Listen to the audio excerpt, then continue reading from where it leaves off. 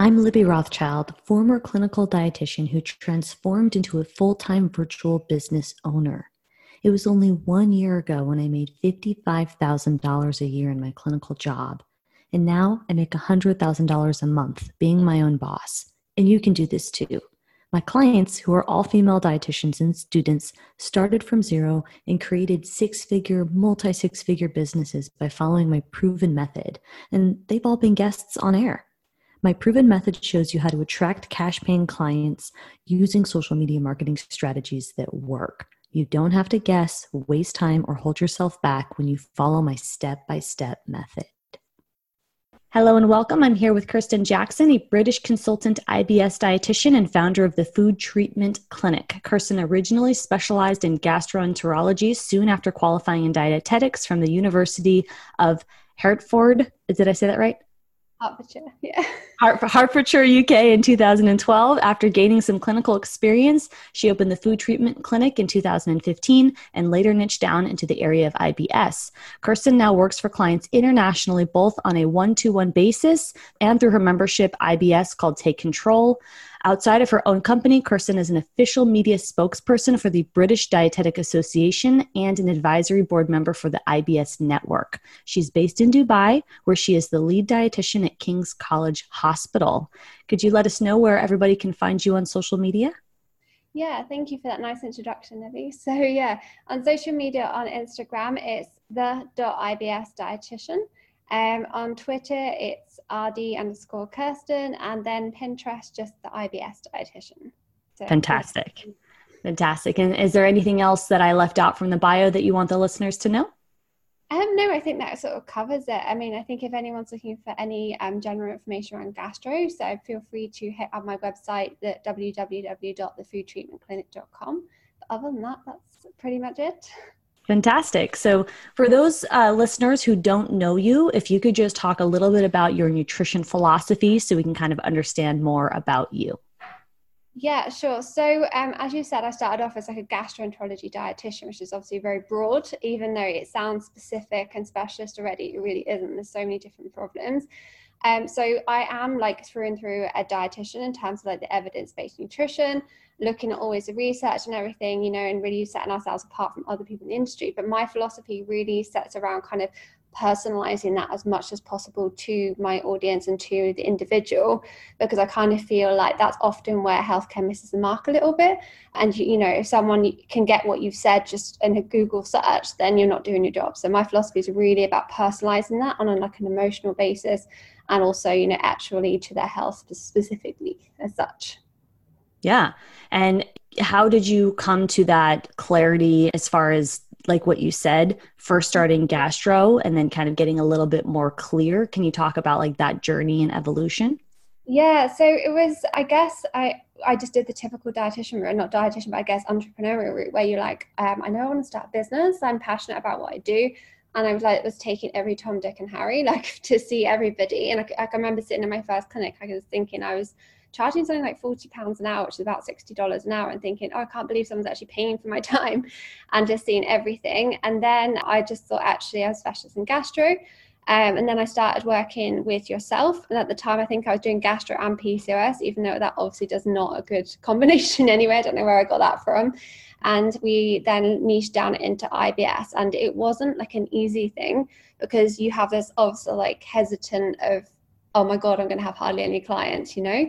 But actually, in reality, that's not true, because I was actually speaking to a much broader, not a broader audience, but like a more of a niche audience. But I don't know, it was a lot easier like marketing, and obviously I was actually being able to become even more specialist in that one area. So I did feel kind of more comfortable as my business developed, you know, that I became this consultant in that one very specific area. Whereas gastro in itself, as I said, might sound really specific, but it's not. It's a huge audience. So yeah, and for really a lot of great information that you just said. So just to talk a little bit more about that process, you went from gastroenterology to IBS. Can you talk about? I know the journey can be scary, and like you said, when you were more specialized, it helped. But can you talk about that process as far as maybe the length of time or some of the realizations, and then that journey? Yeah. So I think, I mean, at first, I don't know where I started really. It was more, I guess, just taking a leap of faith initially. But because I was obviously working with yourself as a business coach, kind of I had that confidence in you, I'll have to say. But it did feel really uncomfortable. But I kind of seen the results very quickly. And I've kind of found that in business, often, like me personally, I know other people get this as well, we get caught up very emotionally rather than like actually looking at facts and figures.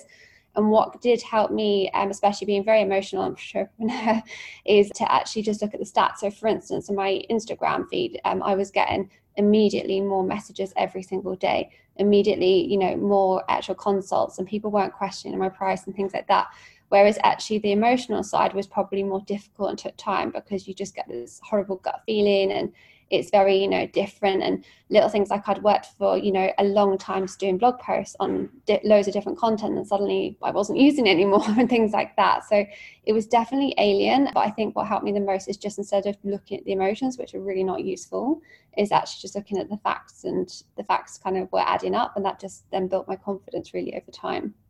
Very logical of you. And then I love how you mentioned the Instagram piece where, you made those changes and then you saw the outcome of people booking consults. And then, I call them marketing metrics, when Yeah. people are sending you messages related to the problem that you're solving that's more specific than gastroenterology. It's more related to IBS. And those are all indications that you're moving in the right direction to validate the insecurities that we all feel when we're trying to get more clear and serve one person instead of, a large group of people.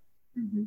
And it also made my life easier as well, I have to say. So like, in the past when I've been doing Instagram posts, I'd spend maybe like hours doing something really intricate, and then I'd get maybe one or two people like it or get very little feedback. Whereas now I could blast out a whole load of Instagram posts or marketing or even like the content for the people I use in my programs very quickly, because it's one topic, so you get to know that area a lot quicker. So it's actually easier to do it that way as well.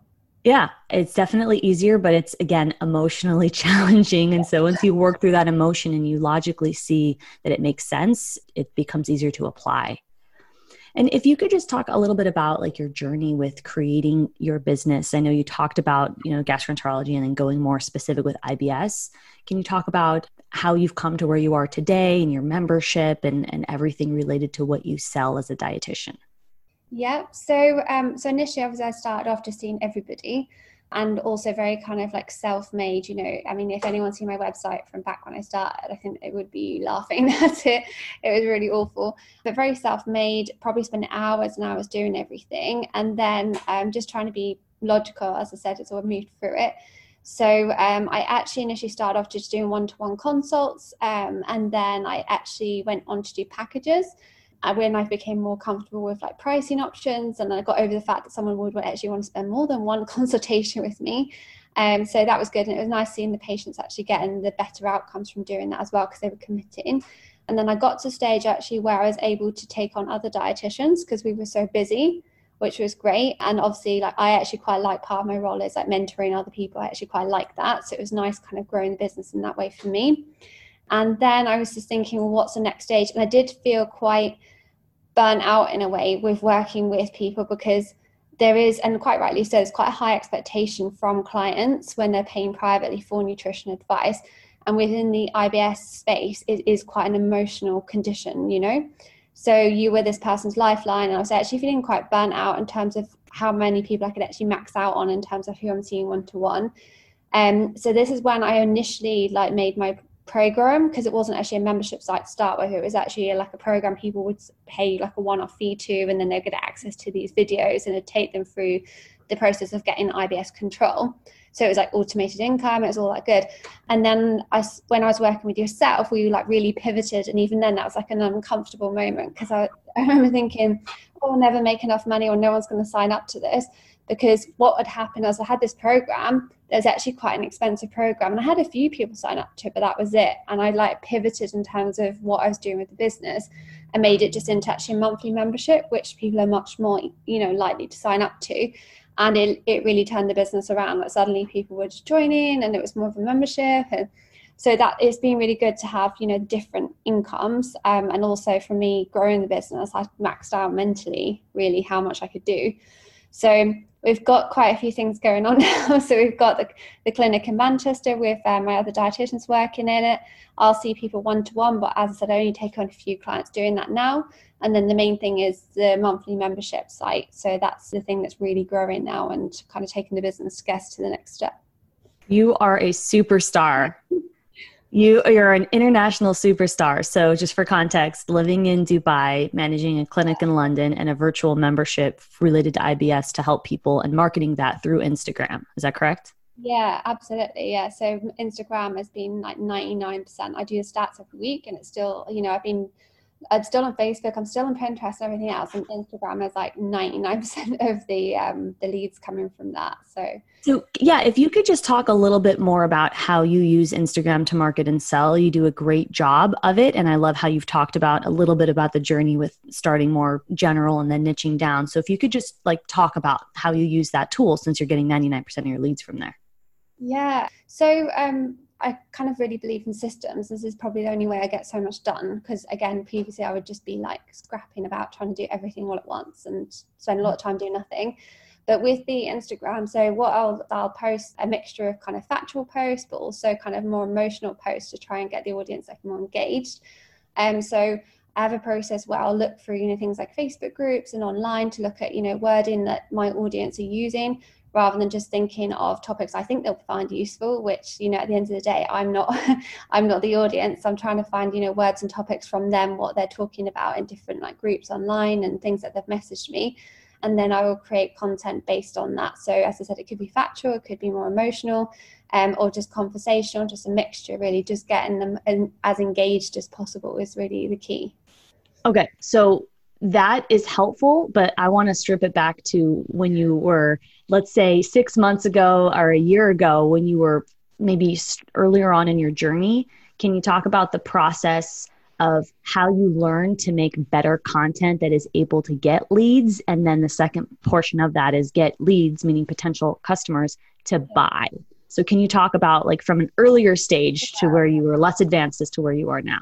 Yeah, I think so. Earlier stage, it was probably understanding the platform. So I think I was just thinking of like a pretty picture and putting it online. And obviously, Pinterest is a certain platform, it has certain algorithms, and you could create a beautiful picture, but if it's not getting past the algorithms or it doesn't really match the platform, it's not going to get anywhere. So, for instance, I was doing things like doing a selfie of myself, which looked great, it was fine. And then I just put a caption underneath. People just scroll past that and it wasn't meeting the algorithms. So it was kind of understanding the fact that Pinterest, someone's got like a 2-second attention span, and also, creating that lovely white background on posts and keeping it really simple and clear and, wording to a minimum, just little things like that, because if they haven't got the concept within 2 seconds, nobody's engaging with it. Love it. So what was the process that helped you when it comes to what you do now? I love that you have the systems. You're super clear with the ideal client. You have a process that works for enrolling into your membership.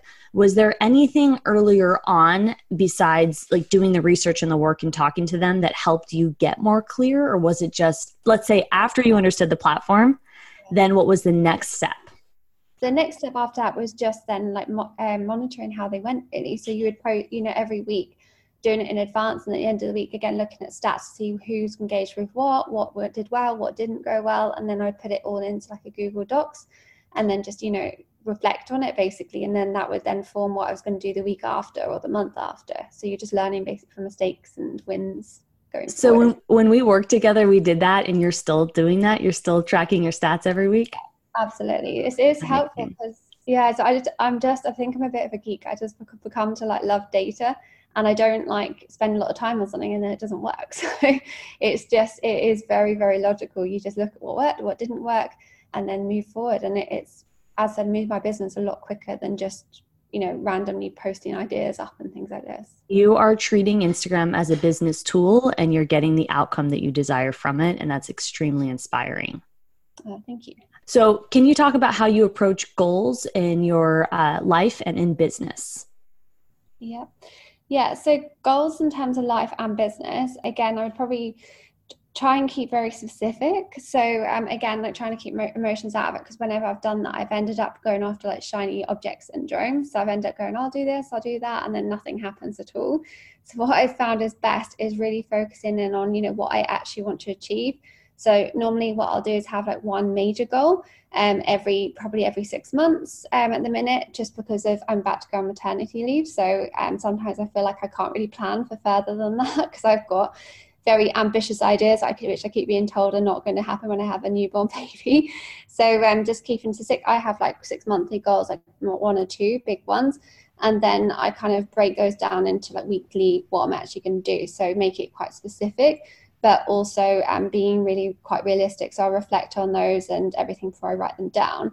Because in the past, I said I've gone off of shiny object syndrome and just worked on loads of different stuff and nothing has worked out. And I've got really quite stressed out, from working constantly and achieving very little. So and the way that you track your stats for Instagram, because you're using it as a tool to get potential customers and then turn them into customers, since that works for you to grow your business, do you approach goals in the same way, where you track them and you look at them? Is that like a data collection process the same? Yeah, so sometimes it depends on the goals. So like, for instance, at the minute, I'm trying a new method to get leads into my membership site. So one of the things I'll do is look at the different platforms I'm using, and then I'll have metrics for that to see how well it's doing as such. So it depends on what the goal is, because some of the goals would probably be a little bit more, not so much data driven. Got it. So if they're data driven, can you give me an example? Like, would it be like a comment that someone says related to the problem that you solve, that's like it just kind of looks like something that's close to someone potentially buying from you? So no, so it'd be more like, for instance, looking at if I have posted up like a call to action in stories, and then seeing, how many leads I've got from that. Little things leads, like that. Meaning people who apply, or people who buy? People who apply. And then another one would be like my actual conversion rate on the page. And so you're tracking those as metrics. Absolutely. But so that's great. But what about goals? Do you write down, like, do you have a tracking system for your goals as well? Like whether it's Google Docs or something of that nature? Yeah, goals would be like just obviously sales, conversion rate and sales for each month, and then also quarterly as well. So I'll reflect on those weekly, because I found that if I do it monthly and reflect on something and you're way off your goal, then you're not going to meet it. So what keeps you accountable to being so business minded? Because this is like really inspiring, but I think a lot of listeners are going to say, wow, I didn't even think of that. Right? Yeah, I think I've not been very good at working for other people, put it that way. So like, when you have your business, it's like your little baby. And I don't know, I find it quite fun. And I think it's become better for me personally, actually, when I did start tracking it so much, because it's like almost becomes like a game, because you can see that it's just working. And then whatever isn't working, you just cut dead and you pivot and you move forward. Whereas before, I think it was you'd have these spurts of energy working in the business, but every so often you just get burnt out and have to walk away from it and then come back to it. Whereas now it really is, it's actually quite addictive, because you're just seeing the progress each time. Absolutely. And just to speak of the moments where you feel drained or emotionally sad because things, because that's the reality in business, that sometimes things don't go the way we want. How do you process that and reframe to get, back into it and focus more on the outcome and serving your clients and increasing revenue? Yeah, I mean, that's a great question. I think like it's reflecting on your own personality. So one of the things I've learned through this, without sounding really cheesy, is quite a bit of a journey. So I've come to kind of know myself really well. And so, for instance, I know my bad habits are comparing myself to other people. And then also, as I said, going after shiny object syndrome. So those two things tend to like burn me out quicker.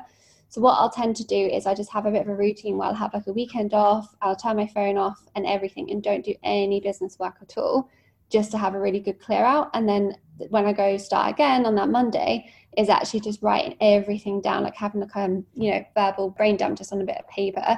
That personally helps me just to clear everything out, just get focused again.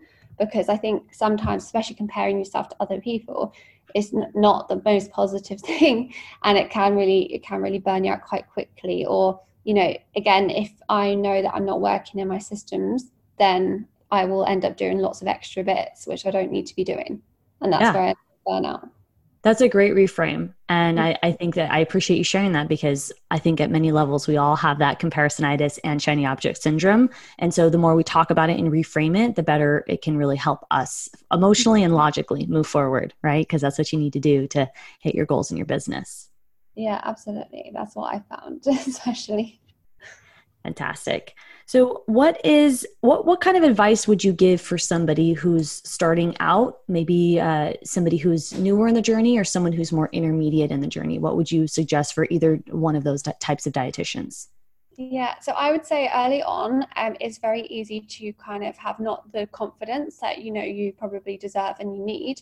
So you will kind of just try and do everything and see everybody all at once. I would say to you, if you can just come up with 2 or 3 specific goals and then focus on those and then review them every month or every week to see why they're working or why they're not working, be really specific, and try and maybe even get like an accountability partner or somebody to help you just stay on track with that. That's the best thing. I think I could have moved quicker in my business had I just stayed focused earlier on. But I know that's not a natural thing to do. That's something you normally learn, but just stay focused basically. Yeah. And what about the coaching too? Is that something as well? Like, talk to me about what else helps keep you accountable. So it's an accountability partner. Are you part of any groups? Is it any specific continuing coaching? Like, what else helps keep you focused? So I've worked through different coaching programs through the business. So one of the times obviously I worked with yourself, Libby, in like a 1-to-1, which was great. I've also done other things like Amy Porterfield courses, so various different types. And again, this comes to self-reflection on what kind of learner you are. And me personally, I kind of found that I'm not great with courses because I'll get halfway through with all the energy and then I give up. So I'm much better personally with, for someone who I need that one-to-one support. So I think, again, just reflecting what kind of person you are. But I would say with that, I think it's easy to think when you first start out, you've got a limited budget in your business. And honestly, so many people think, oh, I've got to do Facebook ads or I've got to do, pay for all these big fancy things.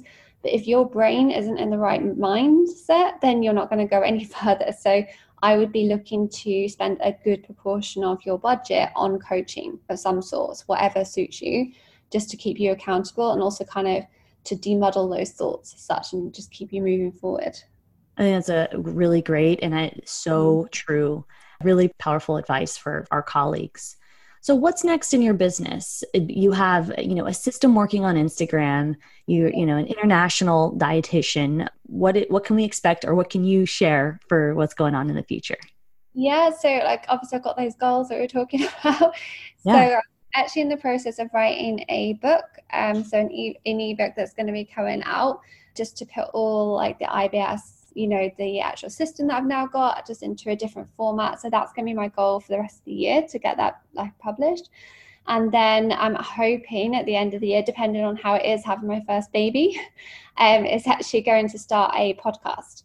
That's fantastic. Yeah, it is quite cool. And I think, again, knowing my audience now, they relate a lot more to podcasts and, blog posts that I've been spending, again, pivoting on this idea. I've been spending a long time writing all these blog posts, but nowadays people don't want to read anything. They want that to listen to stuff. So yeah, again, later on in the year, potentially, hopefully doing the podcast, but 100% of one of the goals is getting that ebook sorted. So it'll be exciting. And with the book, is that, it's an ebook. So that's something that you're just creating and selling on your own via Instagram. Is that correct? No, so it'll be on Amazon as well. On Amazon. That's great. Yeah. Wonderful. Yeah. And is that just something you're doing on your own, self-published type of a situation? At the minute, I'm just in talks with a couple of people to see what, the options are. And I'm actually, one of the things I'm contemplating is actually doing it alongside somebody for recipes and things like this, because it's one of the things I actually hate doing as a dietitian. And I'm no food photographer, I'm not gonna lie. So it's a few different options at the minute. So we'll watch this space and see. Amazing. And also just a final thought here is that you don't have to be a food photographer to be able to use Instagram to market and sell. Would you agree with that?